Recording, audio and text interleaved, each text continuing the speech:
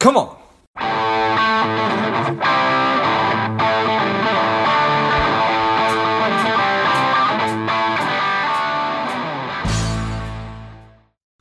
Welcome to Lifeblood. This is George G, and the time is right. Welcome to today's guest, the strong and powerful Luke Aragone. Luke, are you ready to do this? Let's go. Let's go. Luke is the CEO and principal data scientist with AeroCore AI. They're helping companies build state-of-the-art machine learning and artificial intelligence programs. Luke, tell us a little bit about your personal life, some more about your work, and why you do what you do. I am married with 3 kids in Seattle, and I build machine learning programs. And I've done this for a swath of companies, from startups to very large companies. And I think I really enjoy kind of the state of the art and being able to bring that to different groups these days. Nice. So I was perusing your LinkedIn profile, and I saw that you were working on blockchain way before the rest of the world realized that blockchain was a thing. Yeah, it was kind of fascinating. There's been so many kind of ebbs and flows with blockchain. It's been something that's been largely discarded a decade ago to a few years ago. There was a huge spike, and then it was forgotten again. And then in the last year, it's just big again. And I think several years ago, when there was that huge uplift, it was great being able to be one of the development teams on that. Yeah, interesting. So when I hear machine learning and artificial intelligence, I think I have no idea what that means. It can mean just giant. It can mean, so what does that mean? You're not far off. I think when most people hear AI, ML, they think a spaceship going up somewhere, a robot folding your laundry. But the reality is it's actually something that's far more practical, which is people will actually build machine learning to do a very simple task, right? It might be being able to categorize a package that's going out, or it might be able to say, what kind of thing is in this image? It's actually things that are quite mundane and boring. But when you bring them together, you can automate lots of laborious tasks. Okay. So it's a function of if I can conceive it, it can be built kind of a thing? Yeah. I think the only rules around it are around data, right? If I don't have data, I can't do anything, because we teach these machines. We call it machine learning. Colloquially, it sounds like we're sitting down and talking to a machine. And in a way, we are. What we're saying is we say, here's the data. Here are all these examples of something that I want you to predict. And then we use math to help that machine get to that place. Without that data, we don't have a language to teach these machines. So essentially, if you have a whole treasure trove of data on something and you want to do a prediction within that data, you can sit down and build something kind of cool. Nice. So we need the input, and I imagine that there's probably organizations out there that are drowning in this information, though. They're like, okay, I've got all this info. Now what? Yeah, your intuition is spot on. There are companies that have this treasure trove we talk about, but they don't really know what to do with it, right? It's kind of sitting out there in the void. Maybe it's a little dirty and it's kind of scattered, and they know that there's a system somewhere that's collecting it. But at the end of the day, they need to figure out if they have that predictive value.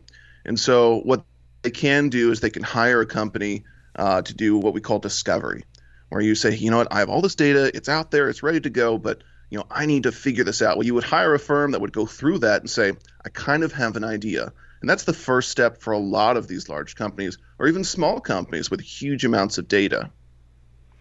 So there's organizations that actually will look at everything and say, here's sort of what you got, here's maybe what you think you got, but you don't.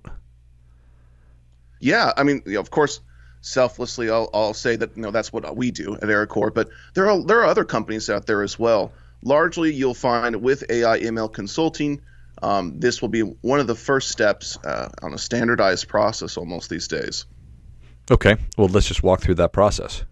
Yeah, so you basically have a lot of data, and oftentimes you're in a mid-level managerial position and you've been basically given a budget to do something cool. And I'm not joking when I say that oftentimes they're given the the command to do something cool with the data. And that's kind of the state, right? That's all right. And so, there might be discovery that you do on your team, but ultimately you would reach out to a company like mine and you would say, hey, what do you think is possible? And we'd look through the data, we'd look at your business, we'd ask about what your customers are concerned with or pain points. We'd really try to understand the fundamentals of your business because we know you don't care about the math, right? And then once we have that firm grip on your business, then we could say, okay, we know that your customers are struggling with blank. Did you know that your data contains the answer for that? Why don't we build an ML model and we connect the dots and we wow your customers? So what are some of those? Are there through lines, or does it always depend when we know your customers are blank? What is blank a lot of the time? So here's a good example. Sometimes if you're an e-commerce shop, you have this kind of window shopping experience where people maybe like your brand, but they don't necessarily know what to buy from you. This happens when you have, kind of a very specific product that you sell or a specific feel or a brand that you've cultivated with your following. And what we can do is say, this person is like 1,000 other people that came before that really enjoyed X product, right? Whatever that product may be. Maybe, it's a coffee mug, right? But it's a coffee mug that has your cool emblems on it. And so what we can say is they go window shopping, we could detect with machine learning and say, hey, this is now a window shopper in real time using machine learning. And then we could say, okay, this window shopper is like this cohort of people that loved the coffee mug. So when they're browsing through, let's put the coffee mug at the top. And now this is all very seamless. Like I said, it's an orchestration of little tiny boring things to make something cool. So now I'm a customer on your site, and suddenly out of nowhere, like magic, the thing I've always wanted now appears. There's no fanfare to it. It's just right there. And a lot of times companies like Amazon have these things built. But now small companies can build these same things using machine learning. Amazing. All right. So when we talk about companies have treasure trove of data, is it data or data, Luke? I've heard it both ways. I'll never correct anyone on it because even I don't know. And I've heard it said the different ways for the last 15 years. So okay, nice. I might even use two different versions in the same conversation. So I appreciate that. So this mid-level manager has a budget. They come to you and they say, hey, I've been told to do something cool. Where is all of this data living? So great question. A lot of times it's stored in a database that's used for a completely different purpose. And that by itself is challenging, right? You're like, I can't go and touch the thing that is running our store or running a warehouse, right? Like you can't mess with that. We have to pull it out first into something safe. But oftentimes it's an output of transactional data. That's a term we use for when you go to a store and you buy something and then there's a cart and it gets saved. And when all that gets shoved into a database somewhere and no one knows what to do with it. All that transactional database or data from the database is typically what we look at first. Got it. All right. And so you can safely extract this information or locate it, and you say, okay, well, it turns out you have information about how long people are spending, what they're actually looking for. Really, it's your job to sort of interpret this language of numbers and stuff like that, and to help people understand in an easy to understand and digestible format, and then make decisions about things. Absolutely. It really is our job to make it so that we are there for your business and you don't even think about the math. We don't want to be magicians, right? We want to be able to explain what we're doing. But at the same time, we don't want to bog down the process of you wowing your customers by us saying, here's a math lesson in linear algebra. So we want to be able to remove that part so we can all have fun and build something cool together. Yeah. So do you come back, and I imagine you do your best to figure out how people like to make decisions about things and say, sort of, here's a download of what we have, here's some different thoughts and observations on what you potentially could do? And yeah, spot on. Out of discovery comes this idea. A project is born. And the project should be at a place where you can take it to one of my competitors. Like, it should be a fully formed thing, right? And it should be, this is the data we have. This is maybe even a prototype we built or designs around what we have. And we think that we can get it to this place. Is this a place you think would have value in your business? And if you can come to a place with your budget and with your time and your resource, and you say, yeah, this makes sense, then we're on. We have a fun project ahead of us. Got it. Okay, nice. And how intense is that on your end from a human being working? Like how is it actually being made on your end, if that's an appropriate question? No, we can go. Let's dive a little bit deeper into it then. So when we get all the data through, of course, lots of NDAs are signed. We make sure that we're completely insured. So if you're afraid we're going to leak it or anything, you could sue the hell out of us. Like there's a lot of the legal side that we've thought through over the last decade to make everyone safe in this experience. So once the data comes to us, we're basically at a point where we say, we know their business because we've interviewed with them a lot around like what they're concerned about. Let's go diving to try and figure it out. And so let's talk about the coffee mug, right? If they say, we have these window shoppers, they leave our site, they never convert, but we know that they want something, we just don't know what. We go and we find a way to categorize, can we classify who they are, right? So we look and say, hey, these people on this data set all fit into this model, and these people fit into that model. So let's build a little model real quickly, and maybe it's only 80% accurate. That's not really that great, but it's enough for us to start saying, I think this could be 95% if the client had the resources to do so. And so then we'll mark them and say, okay, that's the first project. What's another problem that they have? And then we'll go and do it all over again. Basically, we try to get to a place where we think we can build something using the data and the evidence they've given us initially. Nice. Okay. And I suppose it's all relative, but when you get back together and you say, okay, you have this conversation about what's possible, and they say, oh, this is amazing. Wow, awesome. We would like to do that. Is there a time frame that's customary, or does it just depend to actually bring the thing to life? It is very relative, but you know what? Let's give real numbers just so people have something to go on, right? Oftentimes, we think about discovery as being about a month, maybe 6 weeks. We think about a prototyping period as being roughly under 6 months. So I would say most clients are comfortable with like a 1 to 3 month prototyping. And prototyping is you take the discovery and you're like, you run as far as you can to that 95% accuracy, right? And then the last stage is what we call productionizing. And that's when the prototype does exactly what we think it does. And it does it really well. And everyone is now comfortable. You have other people in your organization sold, and you use us to do that selling. Because oftentimes if we've built this, then you need us to go and talk to a different team and say how cool it is, so they get excited too, so it goes out to prod. And then we make it so that when it is in production, it's safe. So we're not recommending, a wrong product to your customers, and then it's, deleterious to your brand, right? We do all of that testing. We make sure that it's stable, so your site doesn't go down when it tries to access it.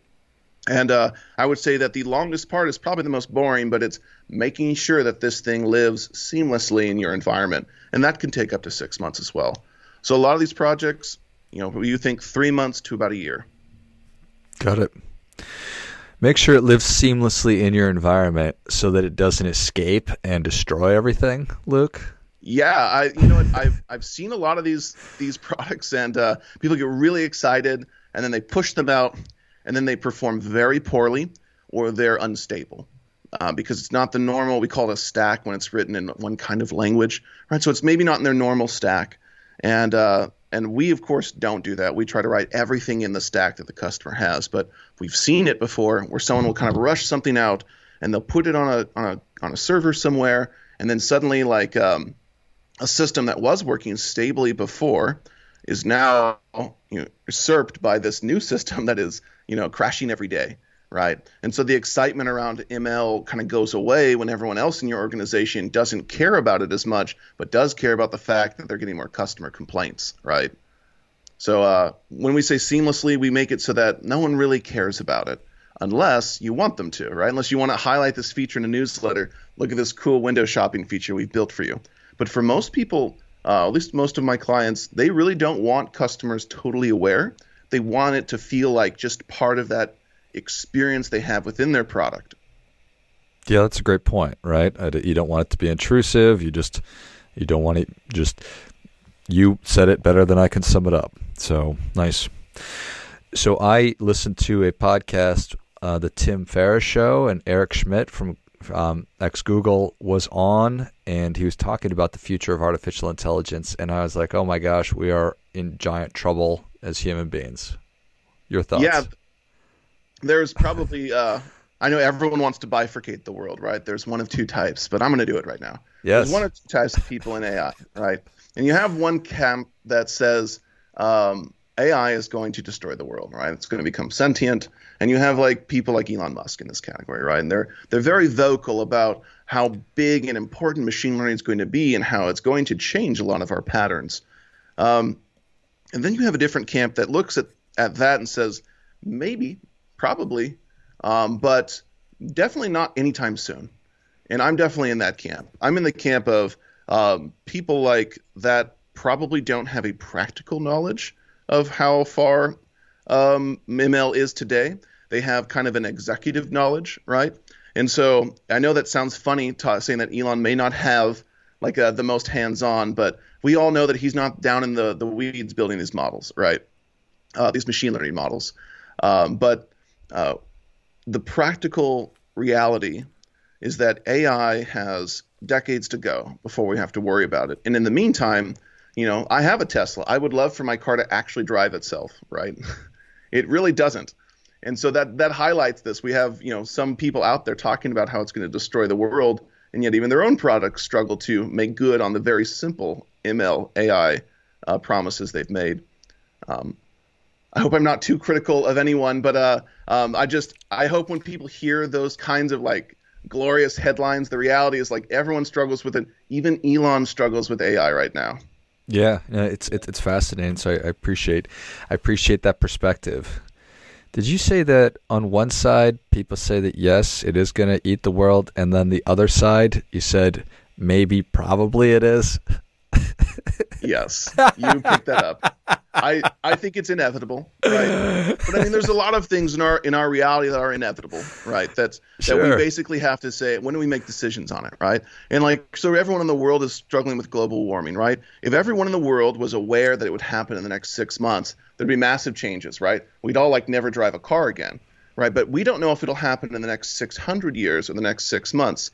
We just have estimations. Same thing with AI, right? It's the timeline that matters. Like, for instance, if I told you that Google was going to go bankrupt, that would be worthless knowledge unless you knew which quarter in which financial year they were going to go bankrupt, right? You'd either say, well, I guess I'll sell the stocks now, and, that's medium. But if you knew that in Q4 of 2023, you would short. You'd buy all the cheap shorts right now on Google. So timing matters, right? And I think it is inevitable that AI will eat a lot of our tasks, a lot of our labor. Sentience is a question mark, I think, for most people, but it definitely is going to wow and scare people in the future. But how far that future is from today is something I think that is greatly debated. Yeah, I appreciate that. I like it. Well, Luke, the people are ready for your difference-making tip. What do you have for them? Yeah, so I'm often tasked with building really complex things or designing complex things. And I used to really struggle with sitting down and being like an 8-hour block of trying to design. That never really happened. And so I started chunking off parts into my calendar. So if I had a really huge task, I just think, what are the 5 things that make up this task? And I'd actually schedule things as ridiculous as like lunch or a 15-minute break. And so when I sat down to do deep work, I have almost a calendar list that I'm going through, and like the appointments are coming through my calendar saying, this task should be about this done. And when I'm behind, I can start adjusting that. And so I guess that the big tip is, if you have a huge thing in front of you, don't try to eat it all at once. Definitely try to break it down into smaller parts and use your calendar as a good system for that. It's been a very effective tool for me. Well, I think that is great stuff. It definitely gets, come on. Eat an elephant one bite at a time. So that is music to my ears right there. And actually scheduling things in is such a simple but massively powerful thing. So well said. Well, Eric, thank you so much for coming up. Luke, Eric Aragoni kind of seems like Eric. Anyway. Don't worry. Did you want to just say the line over? I'll pause. No, we're going to leave that one in for sure. Let's do it. Luke, thank you so much for coming on. Where can people learn more about you, and how can they engage with ArrowCore? You can reach out to me on my site, or a lot of people just will directly message me on LinkedIn. You can message anyone that you find from AirAcor on LinkedIn or through email, and all roads will lead back to me. So you could call us, of course, at 213 AirAcor, but most people don't have a phone or want to call anymore. So feel free to shoot us an email or a chat, or just connect on LinkedIn. Excellent. And I forgot to ask, are there certain size organizations that you prefer to work with? Yeah, oftentimes we're aligned with people that are medium to enterprise size. If you're a startup, that's great. We often will offer guidance. We'll do a little bit of counsel that way. But typically, these projects are six-figure in nature, and so they range in that medium to enterprise size companies. Got it. Give me the website again, please. That's AirAcor.com, ARRICOR.com. Perfect. Well, if you enjoyed this as much as I did, show Luke your appreciation and share today's show with a friend who also appreciates good ideas. Go to AirAcor.com. That's ARRICOR.com, and check out all the great resources and reach out to figure out what you can do with all that data. Thanks again, Luke. Thanks for having me. And until next time, keep fighting the good fight, as we are all in this together.